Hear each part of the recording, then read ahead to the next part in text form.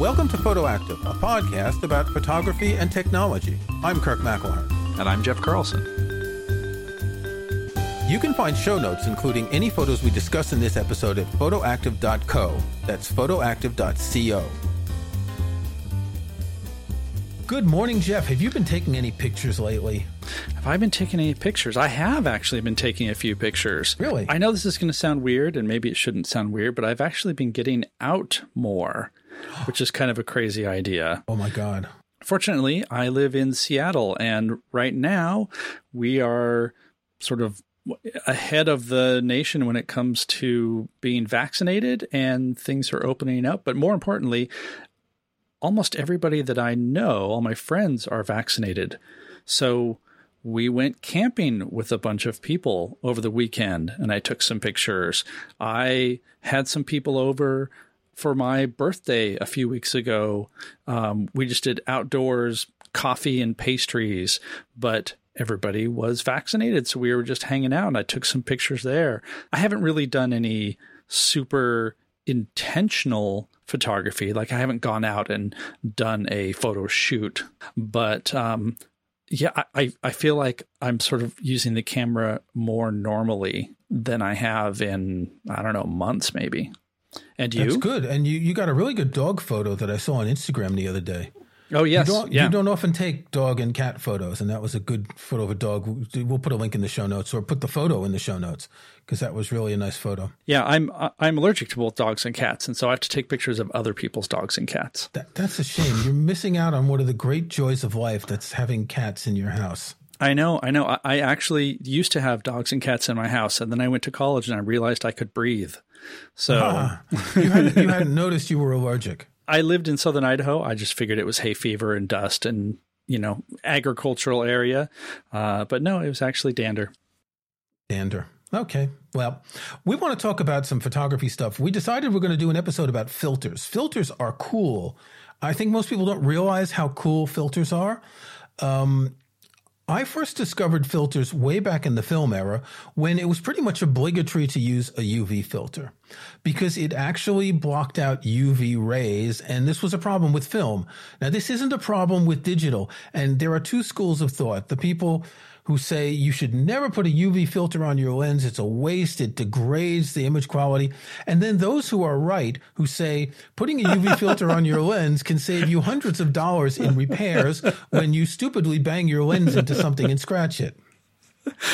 Okay, so we're going directly there, aren't we? Well, we got to start with the polemic and then work our way to the more interesting stuff.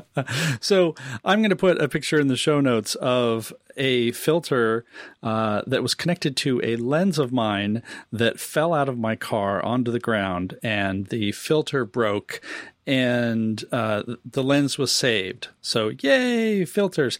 However, I fall into that first camp, although maybe not as dramatic or extreme as you made it sound. I do not put a UV filter on my lenses, even though this has happened to me before. And there are a few reasons for that. One, so UV filters will not give you any sort of UV protection with your digital camera unless you're, high up in the mountains where ultraviolet light really is an issue. But the other part is you're adding a layer between your really nice, expensive lens and whatever you're shooting. And I know there are definitely some higher quality UV lenses, but most people go and they buy the, $15, $20 UV Tiffin lenses that basically just you screw on the end for protection. And that makes some sense, but I don't like the idea of it. You have this, $300, $600, $1,200 lens. At the end of this nice lens, you have a probably crappy piece of glass that could be distorting your image or fogging it up, or, realistically, it probably doesn't make very much sense. I think conceptually, I just don't like that idea of, here I am with this wonderful, expensive glass, and wait, before I take a picture of this beautiful scene in front of me, I got to slap something in between it. Okay, we're going to talk about other filters as well, but the thing is, if you don't like a UV filter, then you shouldn't like any other filters because it's a piece of glass. No. No. Okay. I see where you're going with this. All right. You can't say that all filters are bad because they're a piece of glass. The thing is, I hate to use this example, but a UV filter on a lens is kind of like a lens condom. It kind of protects from unexpected surprises. And frankly, if you got auto ISO and you're putting your ISO at like 1200, do you really think the UV filter is going to make more of a difference than the little bit of noise you get from the ISO? Okay, we could do a whole podcast about the pros and cons of UV filters. I think we'd probably better talk about other than just accept that I'm right. And 50% of people, 50% of people agree and 50% don't. I understand the logic. I do. That it's another piece of glass. But on the other hand, what I've found is I'll often touch the front of my lens with my fingers. It's easier to wipe smears off a filter than a lens because the lens coating is very different. Yes. I would say stop touching your lens, first of all. accidentally, obviously. See, I don't put lens caps on unless my lenses are in a camera bag. Okay, well, that's interesting. Because I have UV filters. Oh, okay. Well, that makes it all better. So now you have something that's just going to pick up scratches and dirt, and then you're going to try to shoot through that. Thank you for making my point. All right, let's talk about other filters. I would like first, before we talked about the filters that we use, just to briefly mention about using color filters. So my first experience with film was a UV filter, but then after that, it was using color filters to shoot black and white film.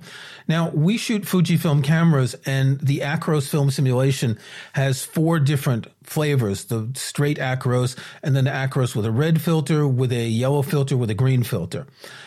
What these filters do is they block out the colors and highlight the complementary colors. So, for example, if you're shooting black and white film, a red filter makes the sky really dark. And you can see this with the Acros red filter. If you take a picture in Acros with a RAW file, and then in the camera you convert it with the different filters, you'll see what it does. And I found this fascinating back in the day to understand that Tri-X pan that I was using didn't just look like this. You could change it. And of course, you can do this somewhat in post-production. Can you, in Lightroom, for example, apply like the equivalent of a red or orange or green filter?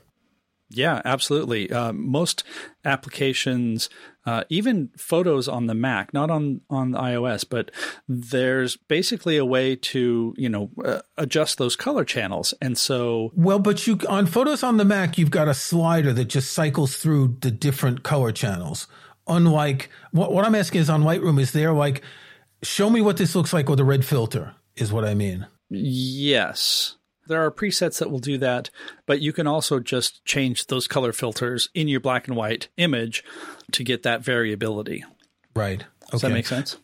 Yeah. Well, sort of. Because what's interesting in black and white, and if you're using a monochrome camera like the Leica, is you can use these filters and you can change them depending on what you're shooting and which colors you want to highlight. I'll put a page in the show notes from Hoya, which is showing what happens to black and white with different filters. So they've got a number of color images, and they show, here's with a yellow, green, here's with a red, here's with a yellow, etc. And I think most people aren't going to think about doing this. And like, would you use a color filter when you're shooting digital anyway? Probably not. But I think it's an interesting concept to understand what color filters are doing when you're shooting black and white. Well, this goes back to our ideas that we've talked about of sort of pre-visualizing as you're shooting so that, yes, you can see what's in front of you, but you also have this mental image of what is this going to look like in black and white if you're not shooting with a black and white preset, or, how can I edit this later? You may have a situation where you know that you want something in black and white, and you know that by cutting some of the red, that's going to make that sky pop a little bit more. And so understanding how these work is always, always, always important, even if it's just in the back of your head so it becomes natural and you get a better idea of what you can get. So the next filter to look at is the polarizing filter. And I would argue that this is probably the most important filter to have. It can replace the UV filter to protect your lens. We have today what's called a circular polarizing filter, or CPL. and it's got two bits that are together. They're kind of, what would you say? Well, they turn. So you screw one on the lens and the outside one turns. The reason for this is depending on the angle of the sun to your lens, you need to turn the filter to get the maximum effect. You'll see this most in blue sky at certain times of day, at certain angles. And if you're looking to take a picture with blue sky and you want to really get that rich cyan blue, you turn the filter until you find it. But if you don't want it too blue, you turn it a little bit the other way. In other words, you have gradations in this sort of filter. Yeah, because this filter is blocking the angle of the sun hitting the glass, and it's also really good if you're shooting water because the reflections in the water. Yes, yeah, it gets rid of a lot of the reflections. And I remember fly fishing with my grandmother, and she would wear polarized glasses because she could see the fish better. Yeah. And it's the same concept of being able to not just control what light comes in, but you're affecting the angle of the light. And, yes, in this case, this is a, quote unquote, clear filter that is very important. And, But it's 2 layers of glass, so don't buy a cheap one. Well, you know what? That's actually a really good point. Just in general for all these filters, because you can absolutely buy cheap ones. I feel like I'm coming across as more extreme than I mean to, but I guess that's just the way podcasting is. Exactly. We have to each carve out our own sort of persona in this sort of filter debate. So I have had a set of fairly inexpensive Tiffin filters that gave me, I don't even think they're listed in terms of stops. There's like a 1.2, 0.9, and a 0.6. So I guess that'd be 1 1/3 stop, 2/3 stop, and 1/3 stop.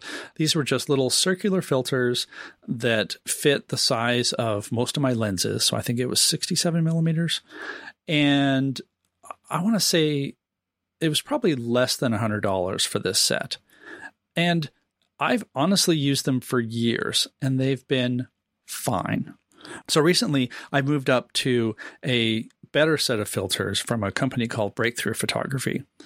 And this is one of those areas where are you going to spend a little bit of money and get adequate results? Or are you going to spend more money and get better results?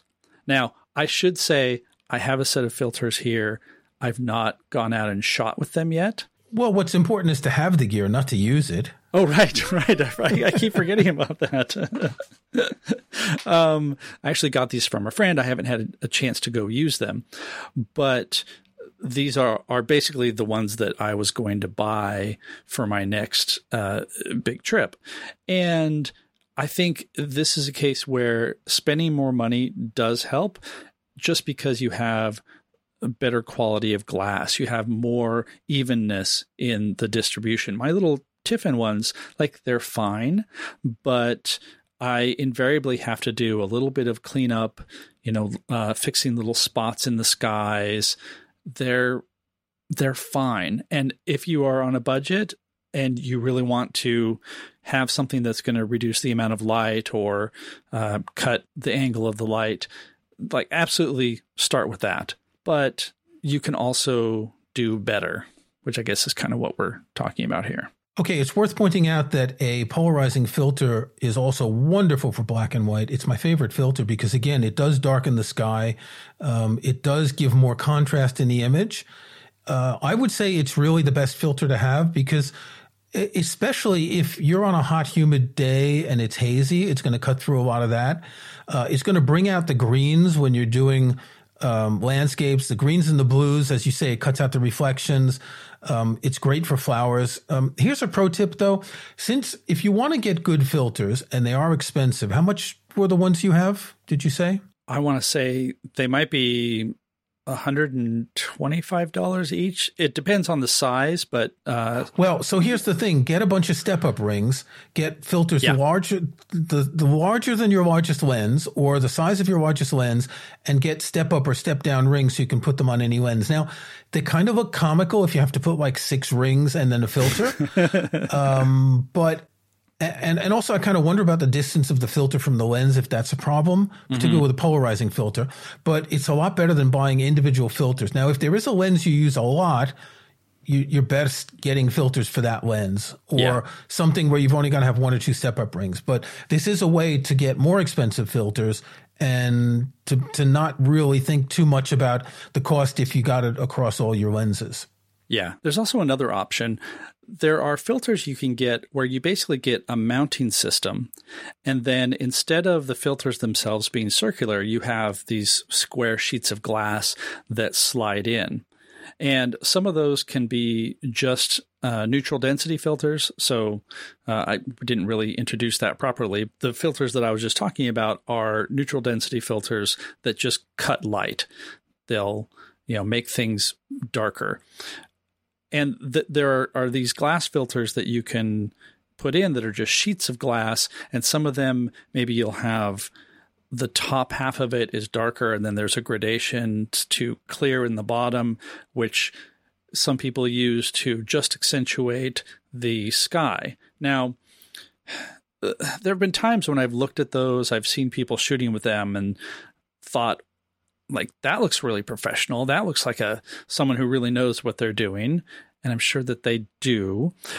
But you can do a lot of that sort of gradation stuff in software now.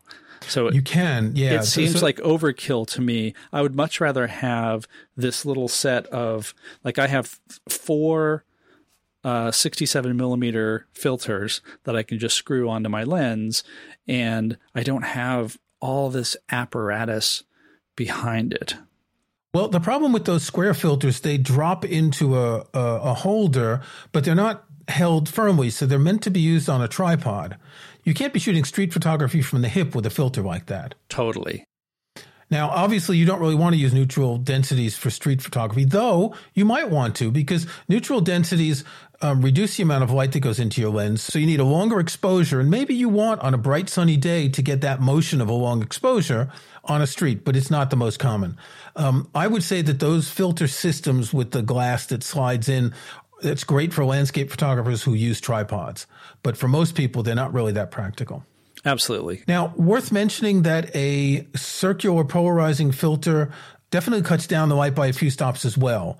So a lot of the filters that you'll be using will limit your light. So you're going to need sunny situations. You're going to need faster ISO or whatever. So do you put a circular polarizer on top of your UV filter when you go shoot? Ethan.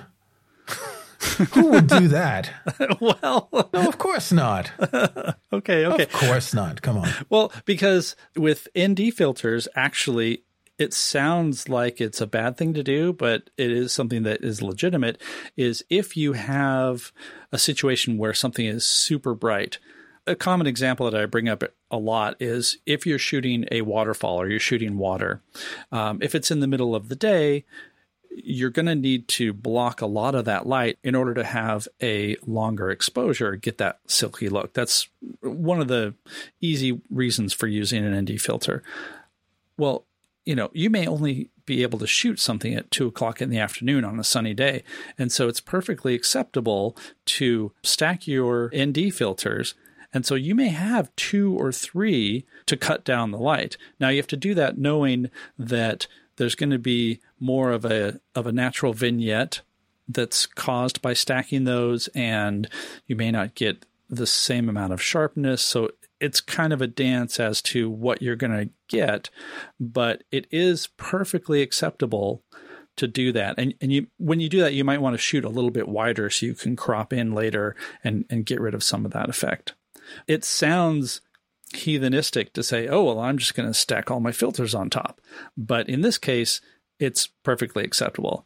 If you're going to put your UV filter on top of your CPL filter and then put an ND filter on top of that, and then put a piece of red plastic that you found on the ground, maybe that's not the way to go. Okay, the next filter I want to talk about is the Hoya R72 infrared filter. R72 because it filters out light with a wavelength below 720 nanometers and essentially records only infrared light. Now, you can get infrared cameras where the sensor has actually been changed to only record infrared, but why bother when you can use a filter? That's actually a really good question. Can you get the same effect with a filter than with a camera that's been converted this way? You can, but the R72 filter reduces the light by about 10 stops. So if you have an actual infrared camera, you can shoot at normal speeds, handheld, etc. With an infrared filter, you can't really do that. We're going to put a photo that I took in the show notes. I shot this at about 1/70th of a second, f1.4 handheld, which was pretty much the best I could do without raising the ISO too much. I've had this filter since last year. I've not done much. And in the past 2 weeks, I haven't had access to a car, so I haven't been able to go anywhere. I just took a random photo in my garden. I find it really interesting because the reason I'm interested in infrared is to make black and white photos. So we'll put the original JPEG and the black and white JPEG that I edited. I haven't really explored taking the infrared and making color photos yet. Okay. Now, I have to admit, I've never shot anything infrared. What's the appeal? What would I get without looking at this photo? It's the sort of the otherworldly look of the green that becomes white. That, to me, is the most interesting thing. Okay. So green is the complementary color to red, right? And so when you convert into black and white, all of the green is bright and it looks white instead of looking darker because of the red. Now, I'm going to put a link to the Hoya page talking about this filter in the show notes, and you'll see what it does with color. And it can be really interesting. It can look really strange, but it can be really interesting. As I said, I haven't really played around with color yet. I'd have to do it with an app other than Apple Photos where I do most of my editing. And I admit that I didn't spend enough time doing all this. But they talk about false color. They talk about the kind of adjustments you can make in white balance. It's quite intriguing. Again, I like it for the black and white. I don't really want to do color, but you can get a really strange, there's a ghostly effect. There's a sort of a feeling of aura when you do this. So this is definitely a technique that you want to have more creative effects versus, say, with a lot of these other filters, you're either compensating for too much light, or you're trying to cut down reflections or highlights. Or you're highlighting the sky, things like that. Here, this is totally creative. Okay. I mean, I've seen a lot of infrared examples of, say, flowers and landscapes. It doesn't seem to be very complimentary toward pictures of people unless you're really going for that sort of a look. But I do know people who have, had an old DSLR body that they weren't using, and it didn't make sense to try to sell it or give it away. And they had that conversion done so that the sensor would be shooting infrared. And they just kind of get a wild hair every once in a while and say, I'm going to make some infrared shots of the garden, or, on my next trip, I'm going to get like a stormy sky in infrared and just see what happens. Yeah, so it's interesting to play around with. I think it takes a lot of mastery, which I haven't developed yet, obviously. This is really just a random photo in the garden of a magnolia tree, and you can see a tree in the background. You can see that the brick wall is kind of altered because it's red, but the light bits are where it was mostly red. But since the bricks are 200 years old, there's a lot of different shades. I don't know what it would look like for people, but I think it's an effect that could be fun to try out as a way of doing something a little bit different. Yeah. Given the cost of the filter, I think it cost me £35, so maybe $50 at the most. Mm-hmm. I think it's more interesting to have the filter and try that and see what happens. Now, you will find that it's pretty hard to see what you're shooting. So you've got to set this on a tripod mostly, because 10 stops is a lot. Yeah. So you need to be in a situation with a lot of light or a long exposure if there's less light and a tripod. But it's fun. And I hope to do a little bit more when I can get out and about to get some more interesting shots. You want to kind of get you want to get green, you want to get plants and trees and all that, and you want to get sky, and you want to get contrasts of, fields. Like we've got wheat fields next to my house. The farmers have planted wheat in one of the fields this year, and it's about 2 feet high, and it's starting. And that's the kind of thing I'll take my tripod, maybe at twilight, where I can do like a 30-second shot and see how that looks. Nice. There's one more thing I wanted to bring up that I almost forgot about. In talking about ND filters, the ones I have here are just a specific amount for each filter, but you can also get a variable ND filter. And that has kind of the same idea as the circular polarizer in that it mounts to your camera and then you turn the outside of it to change the effect. As you turn it, you get more or less of the darkness being applied. Now, there are several out there. I've seen popular YouTube photographers review some of these and, come away with like, oh, this is the greatest thing because you just pay for one filter and get almost the same effects as having a set of 3 or 4 filters. And for the convenience of it, that's really appealing. I haven't used any of these, and I've seen like sometimes you'll get some fringing or some vignetting, but it's unevenly distributed. It's not like having a vignette around all corners. Sometimes you can have just the upper right area will be a bit darker. So definitely something to check out, but I have to say I'm a little wary, unless it's in a situation where you're not trying to set up a tripod. You just need something that's going to break down the light and give you a little more flexibility, maybe if you're shooting handheld. So I'm curious for our listeners, what sort of filters have you used? I would be really curious to see if anybody has dabbled with infrared and put some photos in our Facebook group so that we can see what you've been doing with it. Because obviously, Kirk's played with infrared a little bit. I haven't at all. And it just seems like a really intriguing, creative alternative to just going out and shooting what you see.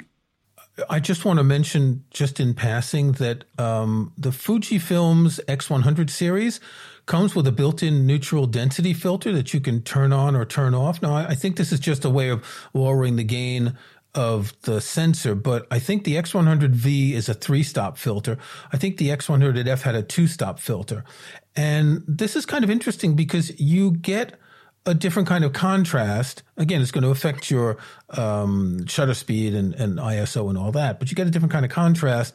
If you are in a bright, sunny area and it's just too much light, this is a good way to stop it down. But I don't think many other cameras do that. I think there are a handful that do. It's more common on higher quality video cameras because with video, you're using a filter to control your exposure because you don't want to use the shutter speed to do it because things can get looking jerky and what have you. We had a really good episode talking to Jordan Drake of DP Review, talking all about video. And if you're shooting video, that would be a really good way to use your filters to do exposure. And some video cameras have a built-in ND filter. And I don't know if it's just a software implementation or if there's actually like a filter that comes down in the camera itself. Probably not, but that's something that's found more often in your higher end video cameras. Okay, should we go to snapshots? I think we should go to snapshots. Okay, what have you got? Well, today I want to point to a website. If you remember, in episode 23 and episode 69, we talked to Rick LePage, a friend of ours, who has done all sorts of photography stuff. He's written, he's edited, he's a wonderful photographer, and he also has done a lot of printing. We talked to him specifically about printing. We'll have links in the show notes. And one of the things that he used to do was run a site called Printerville, and it was all about photo printing and comparing the newest printers and inks and all of that. Well, the market kind of stagnated, and so his site was basically untouched for 10 years. Well, Rick has restarted Printerville, I think because now there's a little more interest in motion in the industry. And so at printerville.net, he has started writing about new printers and will continue the site as it was. Kirk, do you have maybe a book? I do. I have a new book by Lucinda Devlin. It's called Lake Pictures. Now, I stumbled on this, and I don't even know where I found out about this. It's these pictures of Lake Huron. I believe that's one of the Great Lakes. I think so. The big lakes, or whatever you call them. And they're all photos in a square format. This is a large format book. It's like about LP size. And they're all photos in square formats, where each one is the lake and the horizon, perfectly bisected in the middle of the photograph. Huh. And these are taken of the lake at many different times, in many different types of light. Some of them are 2-page spreads that may be taken a few minutes apart or months apart. And there's an oddly relaxing quality to the photos in this book of looking through these and seeing something that nature does. And if you're there to record it, you can see how this changes over time. Now, you don't see this when you go to a lake or when you go to the beach. You don't see the changes, but someone who's been doing this for years and takes picture after picture and then compiles them like this makes you see something. And probably one of the most interesting, most colorful things we can see in nature is sunrise and sunset over the horizon of a lake or the ocean. Mm-hmm. And this is just a lovely book. It's just, I was looking through this the other night when I got it, and then I looked through it again and again, and it's just flipping the pages. It's just relaxing. So if you want a really interesting book of relaxing color photos, it's called Lake Pictures by Lucinda Devlin. Very good printing. It's printed by Steidl, German company, whose books are always very, very well printed. I have to say, my first thought when you showed that to me is, why would you take an expansive horizon and limit it to just the square aspect ratio? But hey, look, that's a creative choice, and I think it works. But as you do it over time and photo after photo, and you're comparing, you're tracking the differences. That's what's really fascinating. If you just did one, if you remember when we talked to Quentin Lake, he had a couple of photos like that.